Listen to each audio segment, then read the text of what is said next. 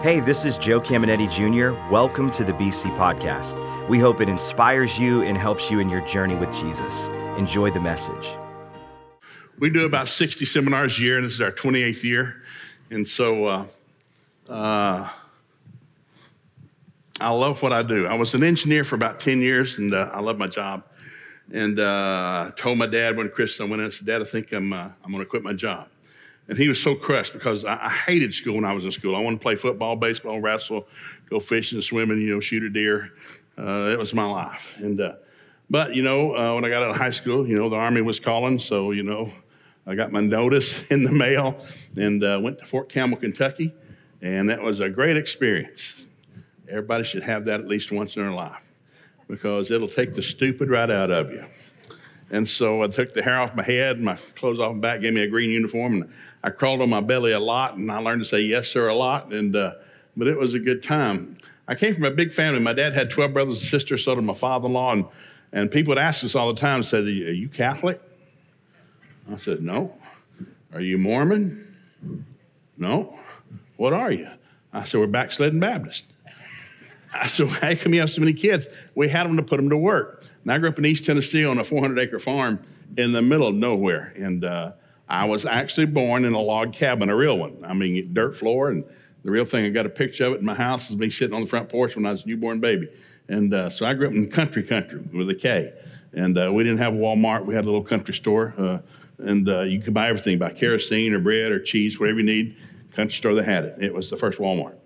And it was an incredible experience. And so I grew up there, but then eventually I left, and my dad moved to Tennessee in Chattanooga, a big town, got a job at a factory, and we moved to civilization where we had electricity, and cars and stuff. And I'm old enough to remember all that. And so I've seen a lot of things happen through the generations. Eventually, I went back to school, became an engineer. I loved that job, and I quit, and I went back to school for 3 years, became a minister, got a job on the church staff, and they said, you're in charge of the education. I said, what do I do? So, well, you teach everybody. I said, well, teach them what? Whatever they need to know. And I said, no, I'm not making this up. Church of 3,000 people back in the late 70s, one of the first mega churches in the state of Oklahoma. We didn't know what we were doing. They were just showing up. And people asked, how do you get people to come to church? We don't have a clue. We didn't invite them. We don't know where they're coming from. And I'm not making that up. And so we said, you got a bus ministry? Yes, we do. We have 3 buses at every Sunday morning service, had 3 Sunday morning services. We have 3 buses. And so where you get your kids from? We don't get them from anywhere. If you're a child between the ages of 5 and 12, you're not allowed in the building. We don't have room for you. You got to get on the bus. We've rented a shopping center a mile down the road, and we bus the kids away from the church. So we had a bus ministry, but it's to bus kids away from the church, not to the church. And people think I'm making it up, and I'm not. It was the truth. We did that for about 5 years. And then the wave stopped coming, and, we went from 3,000 people to 2,500, from 2,500 to 2,000, 2,000, 1,500, 1,500 to 1,000. And we were sitting around staff and said, what's going on? I don't know. Where are they going? We don't know how they came. We don't know why they're leaving. And we had to become a real church where we actually had to go out and witness to people. It was amazing. You actually share your faith, and talk to somebody, pray with somebody. Real Christians, So anyhow, we stopped the flow, and it went back the other direction. So I came up through all that. In the middle of all that, I was teaching a class on parenting because I came from a big family. Again, my dad, my father-in-law had 12 kids each, and so I wanted a big family. I don't want to grow old by myself. I want to have somebody take me to dinner on Sunday. I want somebody to send me on a cruise and buy me a Winnebago. And people laugh all the time. I'm very serious. And I told my kids from the day they were born, you owe me. Good measure, pressed down, shaken together, you owe me. And so people say, I'll be glad when my kids leave home. I said, I'll chase them down. You owe me. And so parents lay it for the children, children lay it for the parents. I birthed you, bathed you, taught you how to talk and walk, got you to pass algebra, learn how to diagram a sentence. I got you to get out of school, I got you into college. I paid for that. I paid for your wedding, paid for your honeymoon, bought your car and fixed your cooking tea. You owe me. You owe me big time. And so I tell the kids, now I'm very honest about this. I tell my kids, don't you buy anything for me for Christmas that fits in a box. I go to Walmart by myself. If you buy something for you, either drive it up the driveway, it better be a cruise going somewhere. And I'm very serious. I've been on 2 cruises, and I got 1 truck out of the deal. I said, you owe me. I said, and so I love you. The goal of having children was to raise them up. Children are on loan from God. We don't own them. God owns them. So children on loan from God, he gives them to us when they don't know anything. We spend 18 years or 24 years, whatever, training them up and getting them educated, and then we give them back to God. And so the goal was to get you to become an adult, and then you move away. And so I've always believed that because I grew up in a family that did that. And so I remember my senior in high school, I got 2 months before graduation. My dad was a hard worker, and he's working at a big plant. Comes on for dinner, and I realized this is my senior year, and I'm going to get out here pretty soon. And so we're just talking. He just normal conversation at the dinner table. He said, well, son, what do you plan to do when you get out of high school? And he's just very calm. I said, well, me and my buddies, we're probably going to go to the lake all summer and hang out at the lake, and do some skiing and fishing, hang out with the girls. He said, no, son, where are you going to live? I'm not making this up. And I said, what? Well, where are you going to live? Well, I'm going to live here in the bedroom I've got. Well, no, once you turn 18, you're an adult, and you have to get your own place. So where do you think about living? I don't know. He said, well, where are you going to work? I don't know. Well, you got a couple months to figure it out. In my family, I will love them forever. At 18, you leave home. If you don't have anything, you're leaving home with nothing. If you got no place to go, you're sitting in the woods on a tree stump somewhere. But we learned early, you got to grow up. You got to become an adult. I thought, whoa. And so we've hit a couple of generations today where people have too much time on their hands. They do. That's why you have a lot of protests going on or whatever. It's like, I always thought every time I saw a protest, I like to protest, but I got to go to work. I'd love to protest, but I got to go pay some bills. I love to protest. I got to unstop a toilet and fix a flat tire. I got stuff to do. And I'm very serious. And so when I started dropping babies like rain right out of heaven, because I wanted a big family. And so Einstein, we've got 8 kids between the 2 of us. They're all adults. Thank God. They're all adults. They're all out of college, and they're out of the house, got good jobs. They go to church on a regular basis. Now, they're not saints. There are no saints. There are no perfect people because there's no perfect parents. And so kids have strengths, they have weaknesses, but they're going to be growing up for the rest of their life. You didn't produce a grown person. You just started the process.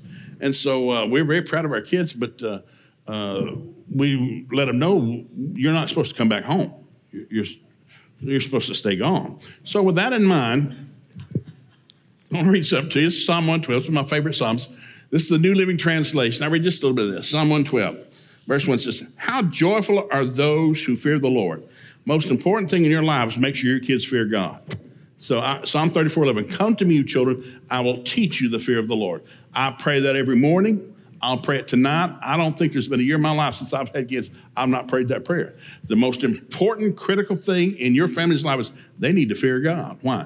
That is the beginning of wisdom and the beginning of knowledge. If you don't fear God, you'll never have wisdom. You'll never have knowledge. You're going to be broke and messed up the rest of your life. And you're going to blame some human for your life. It's no human's fault. Human's not my enemy. I got an enemy called the devil. That's another sermon. He says, how joyful those who fear the Lord, who delight in obeying his commandments. Well, you can't obey them if you don't know them. Their children, whose children? People who obey the Lord and delight in his commandments. Their children will be successful everywhere. An entire generation of godly people will be blessed. They themselves will be wealthy, and their good deeds will last forever. Verse 7 said, they do not fear bad news. Who? These people that fear God. They don't fear bad news. They confidently trust the Lord to care for them. They are confident and fearless.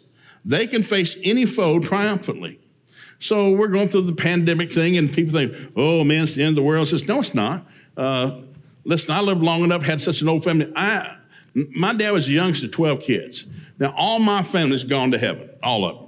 My aunts, my uncles, my grandparents, my parents, my in-laws. I had a wife go to heaven. A sister went to heaven. I'm the only McGee left. It's just me. There used to be tons of us. Huge family reunion. They're gone. And somebody asked us, how do you feel about that? I feel pretty stinking good. I'm still here. Because I remember when I was a kid, we had funerals at the house. We had a community of 750 people. We had an embalmer, but we did not have a funeral home. So if somebody in your family died, they brought the body to the house. They come in the night before the funeral, and you move the couch out of the way, they'd slide that casket in, lift the lid up, and you sit up on that and eat chicken and baked beans and potato salad, and you cry over them and cuss at them and talk about them. And by the time the sun came up, you're ready to stick them in the dirt. That's buried. Dear Lord, I got no more emotion left. And it really helped the grieving process. So I remember as a kid, I had so many older aunts and uncles, and they started dying off. They lived in their 90s. They're starting to die off. And we'd go to the funeral. My dad, your Aunt Bess died. So we're there at the house, and we're sitting up all night. And for kids, we're just hanging out, having fun. But eventually, my dad would give me, son, come over and tell your Aunt Bess bye. And so I'm 7 years old, and I'd had one before, but I don't remember this. This is the one I remember. My Aunt Bess just died, and I go over to see her. Now, she's painted up like a $2 streetwalker. I grew up in the country. Their women don't wear makeup. They don't wear underwear. They're country women. They farm. They don't, there's no makeup even on Sundays. So they got her painted up like she's Bozo the Clown.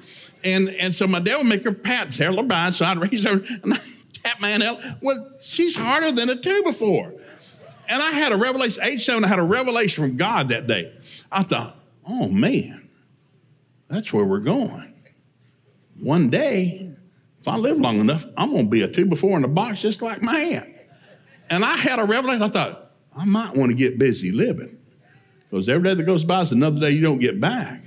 And I had a revelation. That guy said, I'm going to start doing something.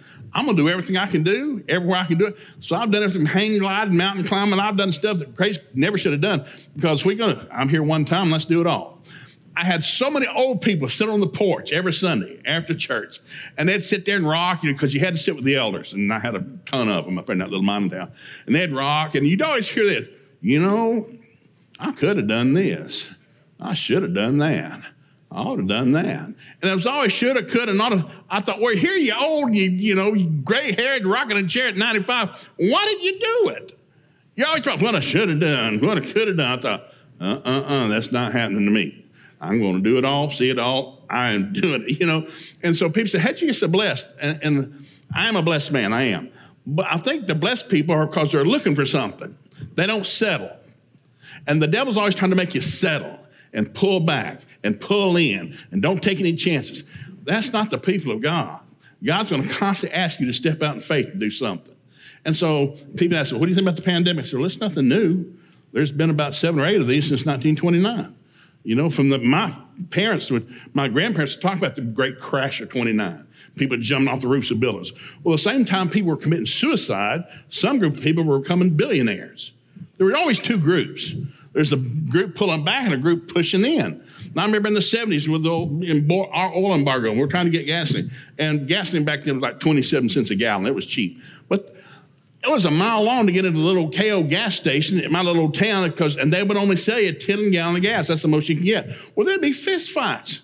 People are out of gas. It's the 70s. We're fist fighting over a tank of gasoline. And then the 80s, when the oil embargo hit again, and the stock market crashed in the 80s. Like, I said, there's nothing new. Jesus said when he comes back to earth, he said this. Jesus, the Son of God, he's got a book he wrote. He said, when I come back to the earth, people will be eating, drinking, marrying, giving in marriage, buying, selling, building and planting. Jesus said, it will be business as usual until the day I get back. So whatever pandemic it is, it's going to pass. So put your mask on, smile real big. They can't see it anyhow. Be a blessing to somebody, and let's just get through this. It's going to pass, guys. It's nothing new. This is not the end of the world. You'll know the end of the world. There'll be a trumpet. And so, now if you don't hear the trumpet, that's not good.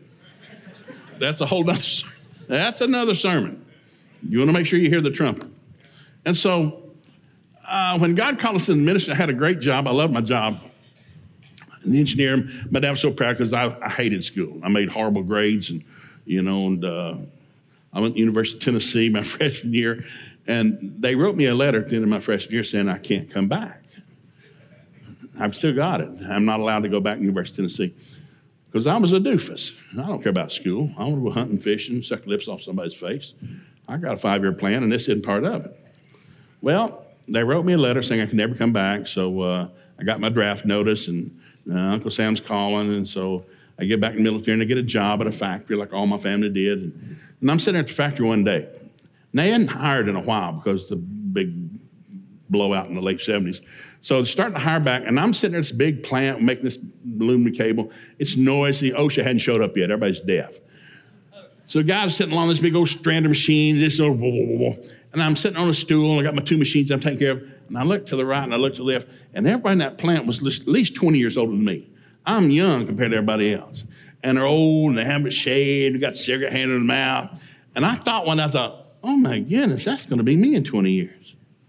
I got to get out of here. I thought, where am I going to go? I'm not going to get this job. I barely got this job. They hired me as a janitor, and I worked my way up the food chain.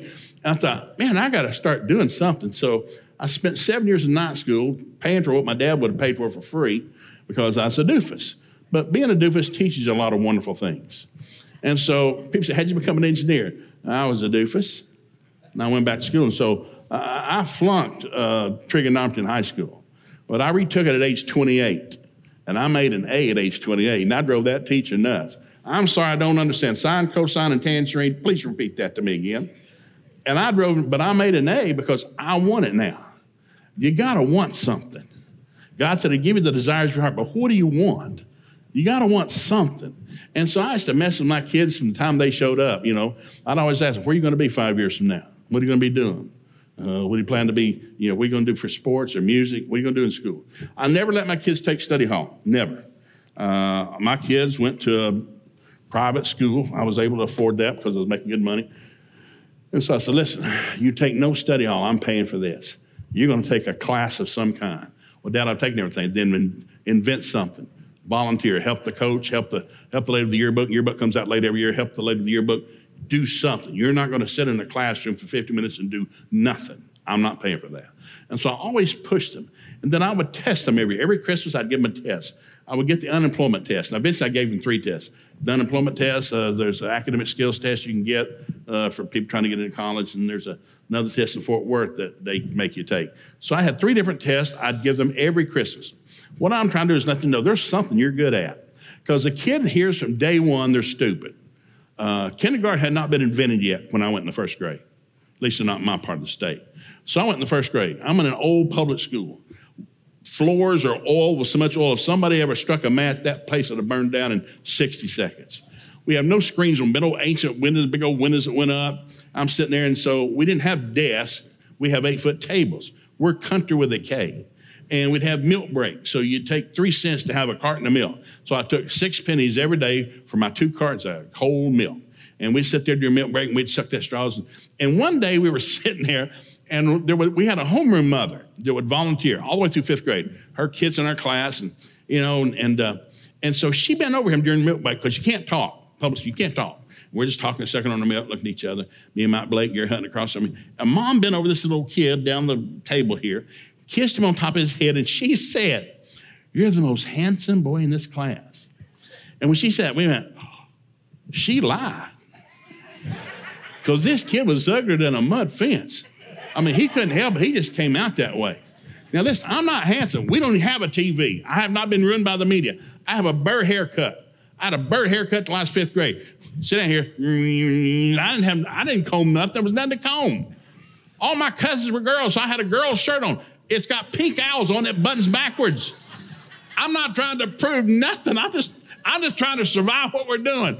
And so I'm in the 3rd reading group. They have 2 ahead of me. I'm in reading group number 3. I don't know anything about school, but we did know when she said, she lied. We know Mama's lied. He's ugly. He can't help it. He just came out that way. And she did that all the way through school. Now in high school, he dated the best looking girls in my high school.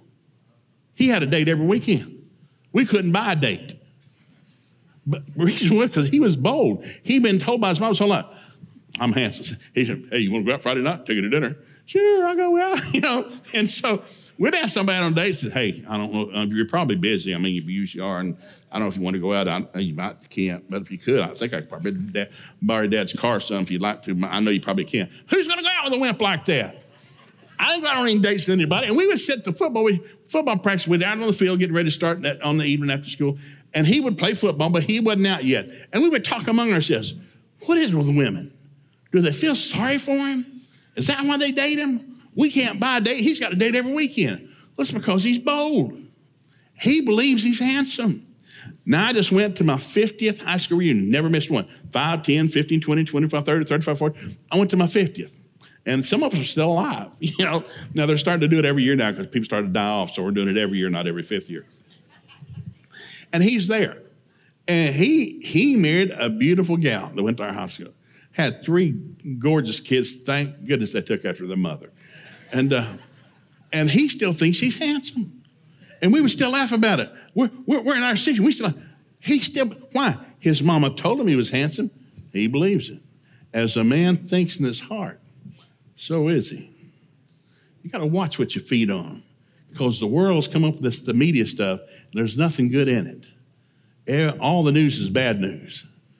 Stay tuned. Some bad news just happened. We'll be back after this commercial with some more bad news. And people stay glued to it. And I know when I was on church staff, people come in for coffee in the morning. Hey, did you see the news this morning? Hey, did you hear the news? No, I got up, kissed my wife, ate breakfast, talked to my kids, had my Bible reading for about 10 minutes, and I came to church. And I didn't watch the news. I don't want to feed on stupid.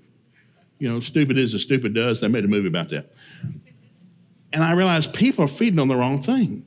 The Bible said, guard your heart with all diligence, for out of it are the issues of life. You got to watch what you feed on, what you think about, what you read, what you listen to. Why? Because that's going to be part of who you are. Well, God's got us here in this planet. And, you read this Bible, it's a great story. You go back to the beginning, in Genesis, God makes Adam. Everything's good, and it's beautiful. And all of a sudden he looks at Adam and said, it's not good. And I said, what's not good? You, not good. And I said, what's not good? I said, you're alone. Here, lay down and take a nap. I'm going to fix that. Adam laid down, took a nap. God took a rib, and he built a woman. That's why God made man, but he built a woman. That's why we say women are built. It's Hebrew. It's Hebrew. It's in the Bible. So when God made man, he said you need help. When he made a woman, he made something better. Women have a 3% higher IQ. They have a better immune system. The average woman outlives the average man by 7 years. She has 4 times the vocabulary. She can outthink, outwork. When God made a woman, he outdid himself.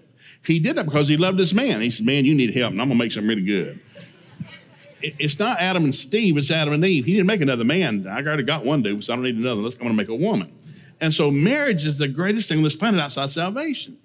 But I notice all the marriage something I've done for all this almost 35 years, the divorce rate is high as the marriage rate. Well, I married the wrong person. I married too late. I married too early. I married on the rebound. No, you married you. Like kind draws like kind. You married you.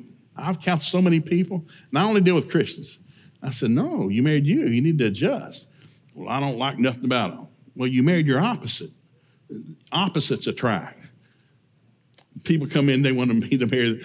Brother Joe, we're so in love. No, you're blind as a bat and dumb as dirt. You're not in love.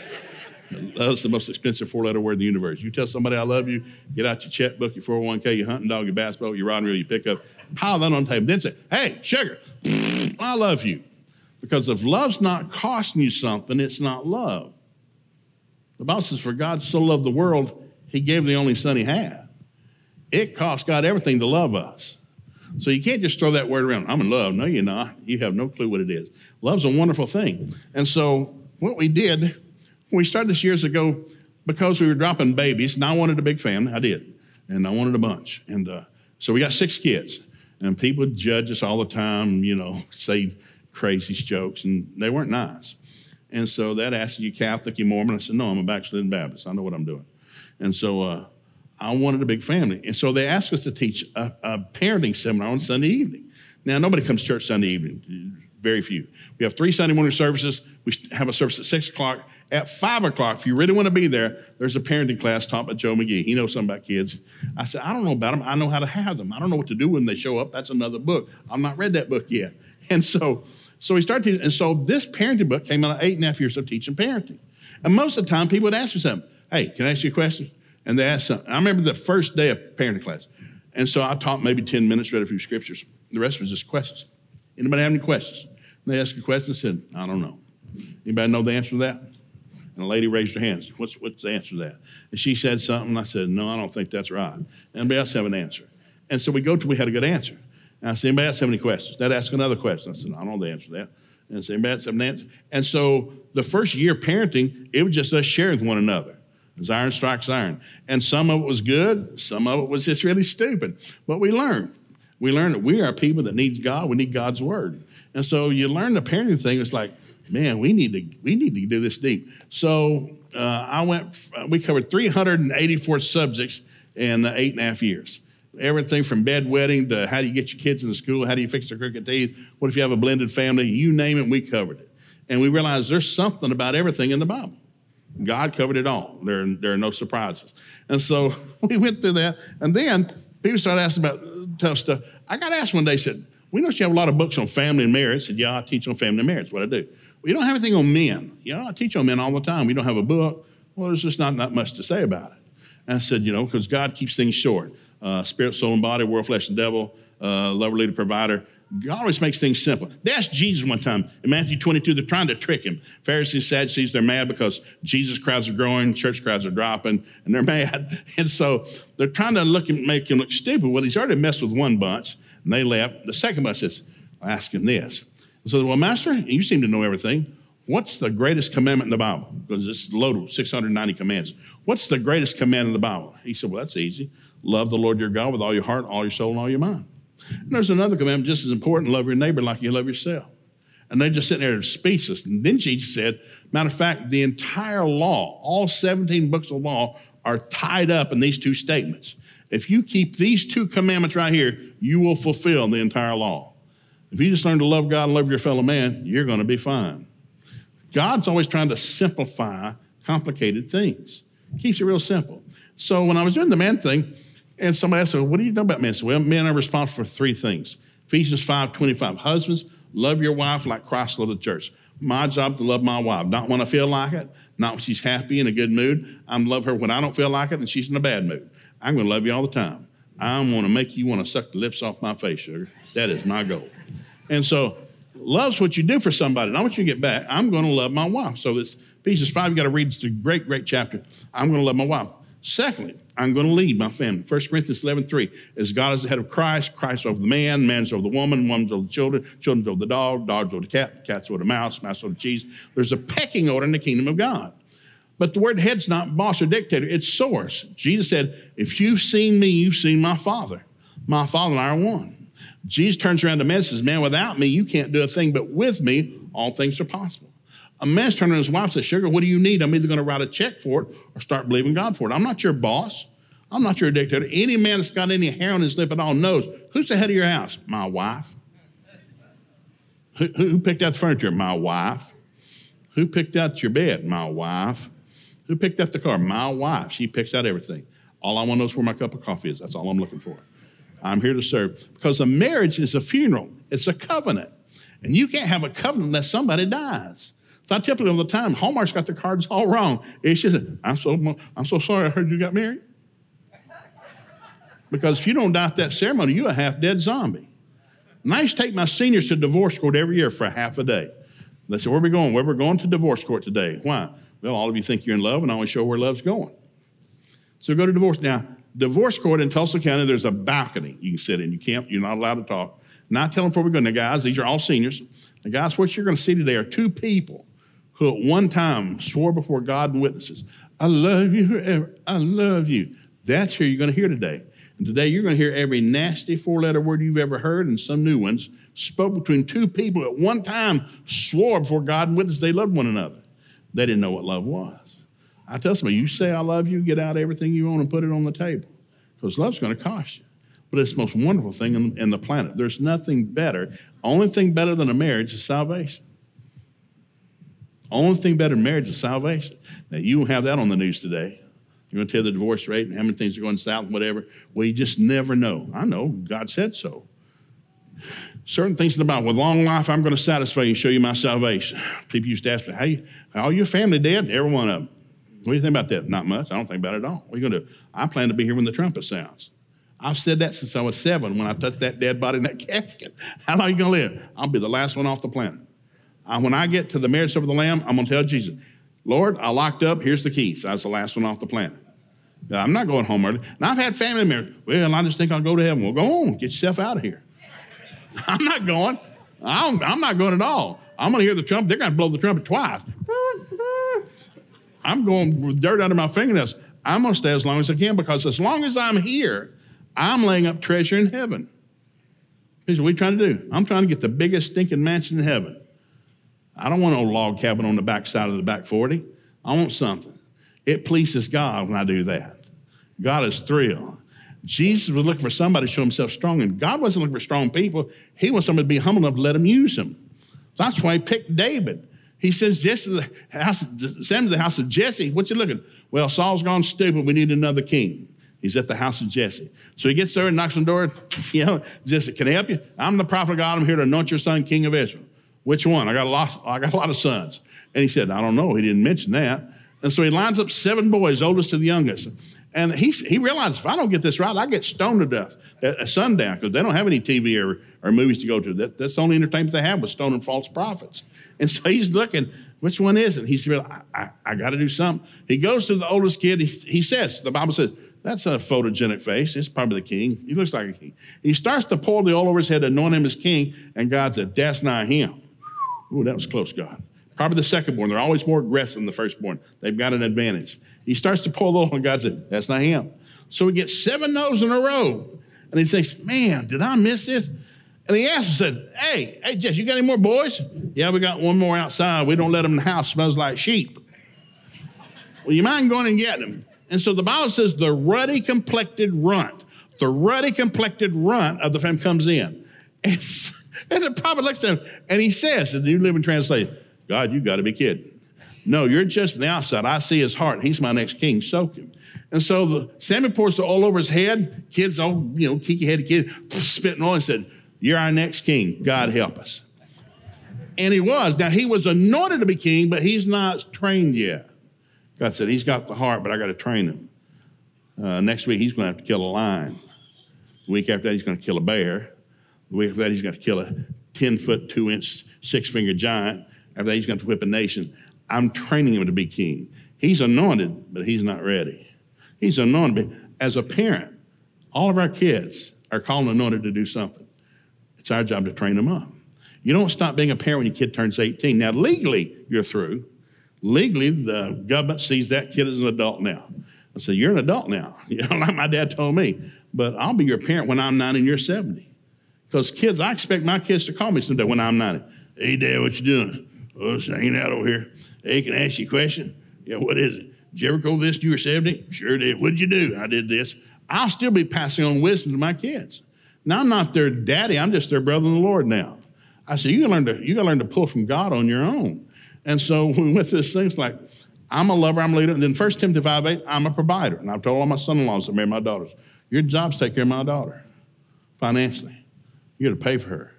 Now, I'm going to pay for the wedding, pay for your honeymoon. I'm going to bless you real good. But after that, you're paying for everything. And I don't want to look at my daughter 20 years from now. It looks like she's been dragged down the interstate behind a bumper of a car, wore out trying to support your sorry self. So I made all my son-in-laws bring the budget that they were planning to what they had, their 5-year plan, where you're going to be in 5 years, because that's my daughter. I'll take good care of my daughters. What are you going to do with them? I better not hear any negative. Now, you're not perfect people.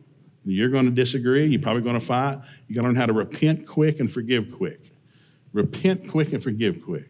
And those are the 2 greatest things a Christian can ever learn. Revelation 2, God's talking to the church at Ephesus. Of all the 7 churches that Jesus addressed in Revelation, he bragged on Ephesus the most. This is my favorite. Man, they've sacrificed, they've given, they've done all these great things. He's bragging on them, but then he said, but I have this one thing against you. Now they're listening. God has bragged on them more than anybody. We are the special whatever. But then he says, I have this one thing against you. And they said, well, he thought you loved us. Well, I do love you. But I have this one thing against you. Well, did we do something wrong? He said, yes. They said, what? You've left your first love. When we first got together, when you first got born again, we hung out all the time. You'd talk to me, pray to me, sing to me, worship. I'm not seeing you in several months. Where you at? Because life just got good, and then they figured they don't need God anymore. He said, you need to do 3 things. You need to remember from which you fell. You need to think back. What was it like when I was close to God, when I was walking with him, when I prayed about everything? You need to repent that you fell away. Lord, forgive me. Then number 3, you need to redo what you did in the beginning. So when I do marriage counseling, I let every couple come in. I said, I give you 30 minutes. I can only see you for 30 minutes in Oklahoma. And so I give you the first 15 minutes, tell me what the problem is. Well, he said, she said, he said, blah, blah, blah, blah, blah, blah. And it'll build in 50 minutes. I can have them in a fight. These are only Christians. I only live with Christians. So, okay, your time's up. Not 15 minutes. And I go to one scripture, go to Revelation. I don't go to any other scripture in thy counsel. Never. You need to remember what it's like. Why did you get married? What? Why did you get married? Well, I fell in love. What do you mean you fell in love? What happened? You weren't born next to each other. Well, we met at church, and we went for coffee, and we went for lunch and dinner, and then we started dating, and started kissing and hugging, and we got married. Oh, that's good. What happened? We have fallen out of love. What? We've fallen out of love. I said, let me explain something to you. You can't fall out of love. You can fall off the couch, you can fall out of bed, you can fall out of your truck, you can fall off in the ditch.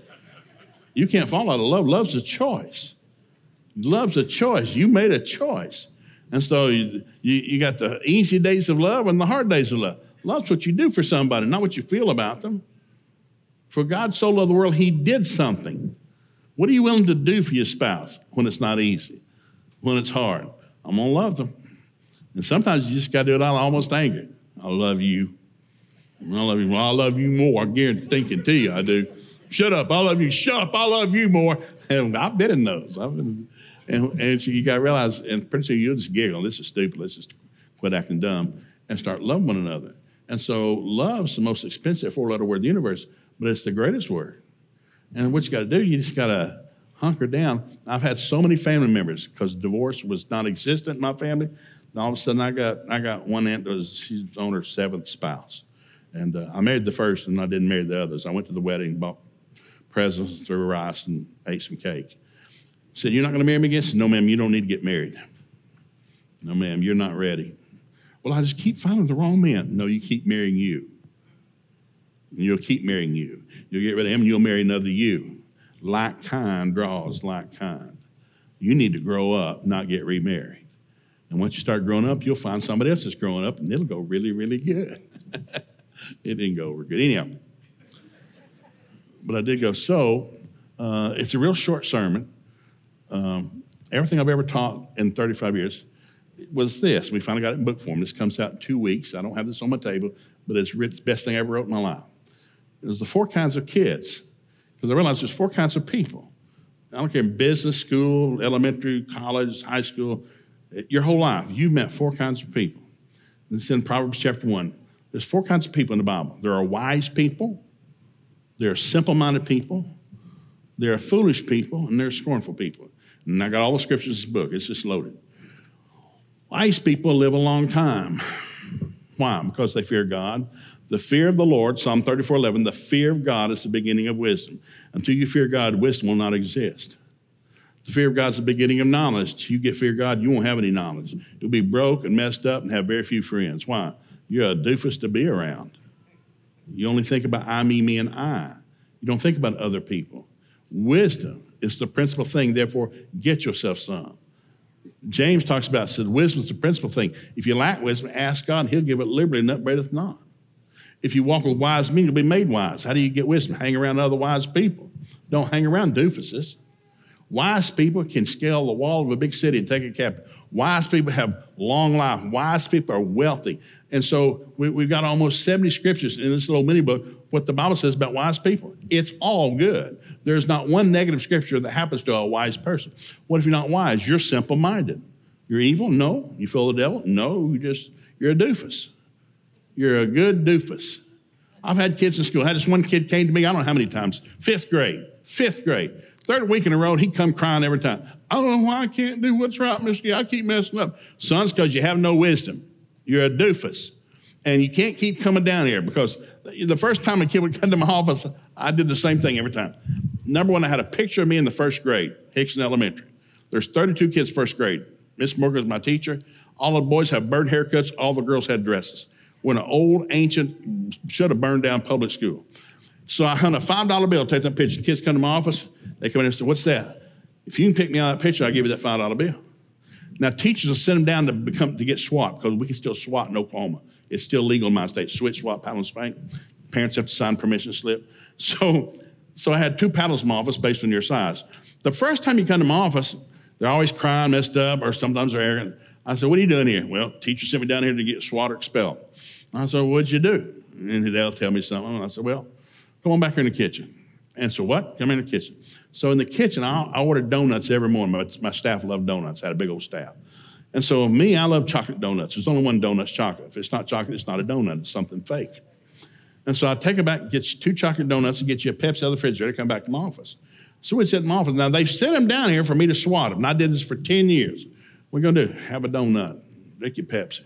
See if you can pick me out of that picture. I'll let you win $5. And I start talking to my son, the reason you're down here is because you have no wisdom. That's why you're sitting here. You're simple-minded. I just figure you don't know any better. Somebody had to explain to you about the rules in this school and in your classroom. So I'm sure the teacher says, I'm going to give you the second set of rules. Here they are. They're on the wall down there in your classroom because I'm the principal. I know what's down there. I need you to do this and not do this. Are we good? And we'll eat the donuts. We'll tell some jokes. We'll guess the $5 bill. I'll hug his neck, send him back to class. And on the way out there, I said, now listen, son, the second time you come down here, if you come again, there'll be no donuts and no Pepsi. You don't get to guess the $5 bill, and I'm going to lift you off the floor because I'm going to bust the hound out of you. It's legal. And some would. Some would show back up, and they'd like, I'm back. Well, bless your heart. No donut today. And it's like, and then I have something to be so tough. I didn't feel it. But then you're from planet Mars, because I guarantee if you're from this planet, you felt that. You can just be tough all you want. And so I'll swatch every time. But I realize if you stay simple-minded too long, you become a fool. Proverbs says, it's sport for a fool to make mischief. Fools think they got an edge. Teachers love fools. They have so much potential. But a fool gets everybody else around him caught and in trouble. And it's like, the Bible says a fool's like a dog that pees his guts out and eats it again. A fool will never prosper. He'll never get promoted. If he does, he can't keep the job. He can't keep the raise. He keeps getting laid off, getting fired. What's going on? You're a fool. The Bible talks about you. And if you stay a fool too long, you go to stage 4. You become a scorner. The Bible says scorners hate those that love them. Scorners hate their parents, hate their coach, hate their teacher. They hate authority. They hate everybody. Everybody's a doofus except them. And the Bible says, cast out a scorner, strife and contention will cease. If you look at any gang leader that's ever been arrested or maybe they've been caught, they get everybody around them in trouble. They don't get caught themselves usually. They have the ability to get doofuses caught, but they don't get caught because they're crafty. They're a scorner. The Bible says, cast out a scorner, strife and contention will cease. So as long as you cut them off as one-on-one, I'll deal with you, I'll bust you, I'll make you scrub the gym floor with a toothbrush. I did that twice in 10 years. Hey, you got 3 days to clean that gym floor, here's your toothbrush, get after it. And it was legal, I can do that. But the day you come to my office, you got somebody else you got in trouble with you, that's the day I expel you. Because if you're getting other people in trouble, I can't let you stay here, I got to kick you out. And so I expelled 7 kids in 10 years. Every kid I expelled, their parent either hugged my neck or shook my hand because they knew I'd gone the 2nd and 3rd mile. I'd try to do as much. Listen, I'm trying to get you to stay here, but if you choose, I'm going to have to let you go. And so whenever I expelled a kid, I said, you got 1 year to get your life together, and if you get your life together, a year from now, you can come back. I only had 2 that made it back. I only had 2. One that did not make it back. Man, he was a dude. Was selling dope during chapel and giggling all the time, stealing stuff, cheating on tests. So if I caught him one day, I said, son, you're out of here. I haven't, that's it. You're getting others in trouble with you. And you're going. Well, his parents had money, and they sent him to a military school in Florida. Nasty place. It's not on anything you want to go to. Nasty place. So he's down there in this military school. Well, evidently it got him in shape, mentally, physically, every other way. And finally, he gave his heart to Jesus. And I hadn't seen him in 15 years. So when I published my first book on parenting, my publishing company in Tulsa, I was supposed to go down and meet the guy, vice president of the company. I go down and I got his name, but I don't recognize it. So I walk in, and it's a nice building, big old place. And there's a guy in a suit and tie. When I walked in, he sees me. Now, I don't know who I'm looking for. I'm just got a name. So I'm looking at the guy. He's Todd. His name's Todd. And so this guy stares at me, suit and tie, look well-dressed. And all of a sudden, he just stared at me, and he said, Joe McGee? I said, yes. Who are you? He said, I'm Todd. I'm the guy you're supposed to see. I said, well, nice to meet you, Todd. I said, you don't recognize me, do you? I said, no. And so he puts his arm around me, and he calls everybody in the office over. Hey, everybody come here. I want you to meet Joe McGee. The last time I saw Joe McGee, he had me bent over his desk, and he was busting me 3 times before he got me sent off to boarding school. He said, that was the greatest day of my life. Somebody finally loved me enough to confront me. Not just tolerate it and tolerate it and tolerate it. Love's a tough word. It's like, how much love? I've told this story before. My dad, told me 2 months before I graduated high school. He said, what are you going to do when you get out of school? And I said, well, I'm going to the lake. He said, no, where are you going to live? I said, well, I'm living here. No, you're an adult now. You got to live on your own. So where are you going to work? And all of a sudden, my dad made me grow up. And it was the greatest thing my dad ever did for me. So with my kids, I always loved my kids. Every holiday at my house, when my kids were there, and even if they were in college, Thanksgiving, 4th of July, Christmas, New Year's, spring break, every kid came to my house because the ones who were still living there and the ones that weren't, they were in college, they'd come back and I'd feed them. We'd have a great weekend, feed you real good. But I worked them like a dog. You're coming to my house, what are you going to do? Family time. That means we're going to work. And so I built 2 big cracker air porches off my big old barn house. I poured a basketball court one summer. I built a swimming pool another summer. I poured a concrete sidewalk all around the thing. We cut down trees. They come to my house, they're going to work. And I got 5 of my kids are daughters. They're girls. But they know, what do you do at the house? Well, we work, poured a lot of concrete, had a lot of fun, ate a lot of steak and burgers and chili dogs, and we built a memory. And so to this day, my kids think that was the greatest time of their life. What'd you do? We worked, we hung out, laughed at one another, sweat a lot, but we did stuff. We did stuff together. We didn't just sit at the table and stare at one. Well, how you doing? How you doing? Well, good to see you. Gotta go. No. You build memories by doing stuff together. I'll give you this last thing. I built 2 fire pits in my yard, big old fire pits. Now, I live out in the country, got 2.5 acres. We don't own a lawnmower. There's no grass to mow. It's just rocky ravines. I put 2 fire, and my wife told me one day, what are you doing building a fire pit? Why? My dad did this. It's real good. And so I kept logs piled up all the time. There's so much lumber out there and wood. We cut trees all the time. Old black oaks, not good for anything, it's burning. I go out, and my wife said, where are you going? I'm going to build a fire. She knew something was up. So right outside my porch, in the yard, big old fire pit, and I just started a fire. And these kids come in and said, Dad, what are you doing? Oh, I'm just building a fire. What for? I just like to build a fire. I love a fire, And, well, you going to cook anything? No. You get some marshmallows if you want to, come out.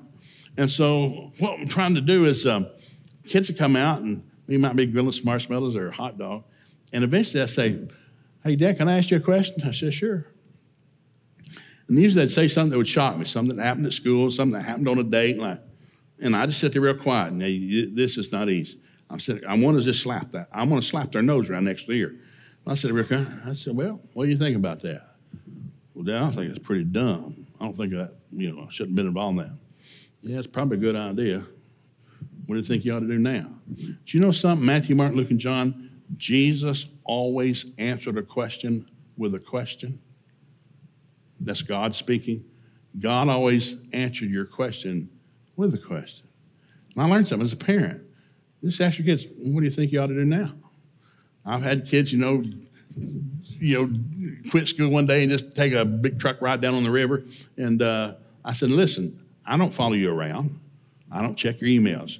The Bible says, be sure your sin will find you out. If you go stupid, God loves you enough, you're going to get caught. And somebody will call me. Some of you don't know, hey, Joe, I saw your kid down on the river. Oh, thank you. I appreciate that. And so I'm not even coming down the river. I got stuff to do. But when you get home, somewhere over the supper table, hey, how was it down at the river today? Be sure God loves you enough, you'll be the first one to get caught. I'll tell you can drive down the interstate 5 miles over the speed limit, and they're going to stop and give you a ticket.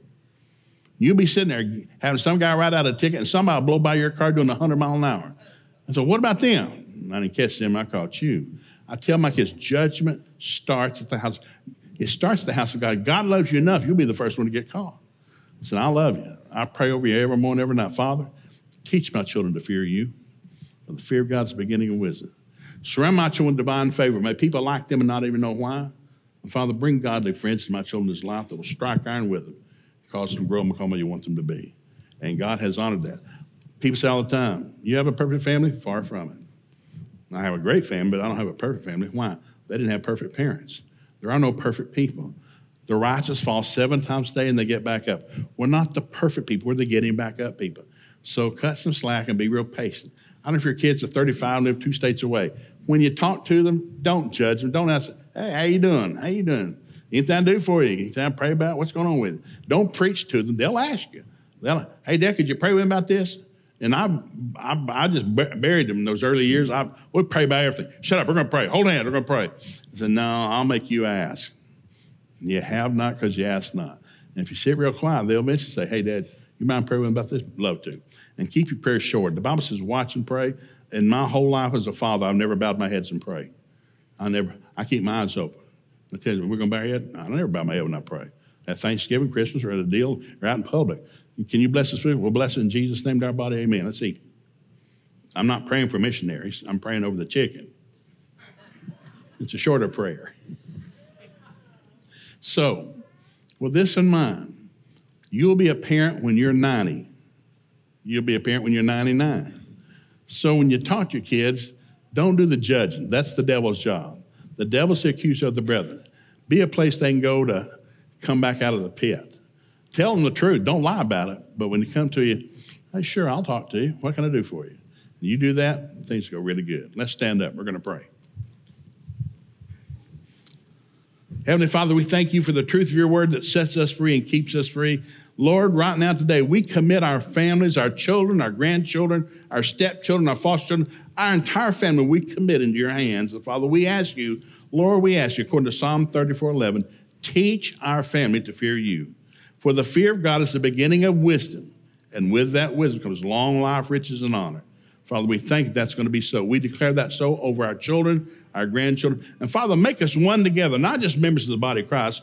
Make us one together as a family. I thank you, Father, that the love of God be shed abroad in our family by the Holy Ghost. Father, we're going to be known as a family of laughter and a family of joy. In Jesus' name, and everybody said, every head bowed, every eye closed. Nobody moving, just 60 seconds, 1 short minute.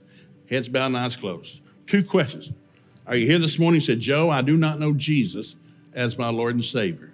I've never asked him into my heart, but I think God's been dealing with me, and I'd like to do something about that today. Well, if that's you, I would like to pray a 30-second prayer over you right out of the book of Romans. I'm not going to embarrass you in any way. I'm not going to call you out. I'm not going to call you forward. Men do not save men. God saves men. But if that's you, in just a few seconds, I'm simply going to ask you to raise your hand, wave it at me, and put it right back down.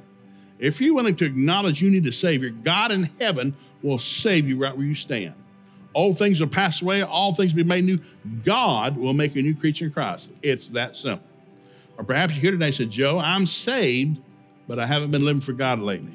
But I've been stirred this morning. I want to get serious with Jesus. Well, if that's you, you can pray the exact same prayer out of Romans. We're going to pray with these other people, and God in heaven will forgive you every sin you've ever committed. He'll take your sin as far as the east is from the west. He'll put it in the depths of the sea. There'll be no record of your sin in heaven, and God will make the devil pay back 7 times whatever he stole from you. It will never get easier than this. So with every head bowed, every eye closed, you say, Joe, I need to make Jesus Lord of my life this morning. Would you pray that prayer for me? Or Joe, I want to rededicate my life. If that's you on either count right now, would you simply get your hand up and wave it at me and put it right back down? Joe, pray for me. I want to know my way. Thank you. Thank you. Thank you for your bonus. Thank you there. Anyone else? God does the saving. Yes, they see your hand back there. God does the forgiving. All he needs is your permission. That's all he needs. Anyone else? Anyone else? All right, right there. One more. Anybody else? All right, hands down, heads bowed, eyes closed. Here's what we're going to do. Those that have raised your hands, we're going to pray with you, and God's going to do the 2 greatest miracles he can do. He's going to save souls and forgive sins. So people, let's help them pray. Everybody in here, say this after me. Heavenly Father, I thank you for Jesus. I do believe he is your son. He died for me, and you raised him from the dead. I ask him now, Lord Jesus, come into my heart, save me, forgive me of my sin. I receive you by faith with thanksgiving in Jesus' name. Now, Father, for the 3 hands that went up this morning, whether it was the first time ever or a simple reaffirmation of their faith in you, according to your word and their obedience as of right now, they are cleansed, forgiven, blood-bought, born-again children of God. Jesus Christ is their Lord. The devil's not their Lord anymore. They are your sheep. You're their shepherd. They're going to hear your voice, and the voice of a stranger they will not follow. As they lead today, Father, surround them with divine favor. May people begin to look at them with a new set of eyes. And Father, bring godly friends into their life that will strike iron and cause them to grow and become all you want them to be. We thank you for them in Jesus' name, and all God's people said, give the Lord a hand clap. Praise God. Hope you enjoyed today's podcast. There are a couple things I'd love for you to do. Be sure to subscribe, rate, and review this podcast. That helps us spread the word and impact more people. You can also help us see others connected to God by investing today at believers.cc/give. And if you want updates on all things Believers Church, check out believers.cc or follow us at A City Connected on Twitter and Instagram, or search Believers The Connecting Place on Facebook. The best way to connect with BC is live and in person at one of our weekend worship experiences. We have locations in Boardman and Warren, and you can get the service times and plan your visit at believers.cc. Thanks for tuning in to the BC Podcast.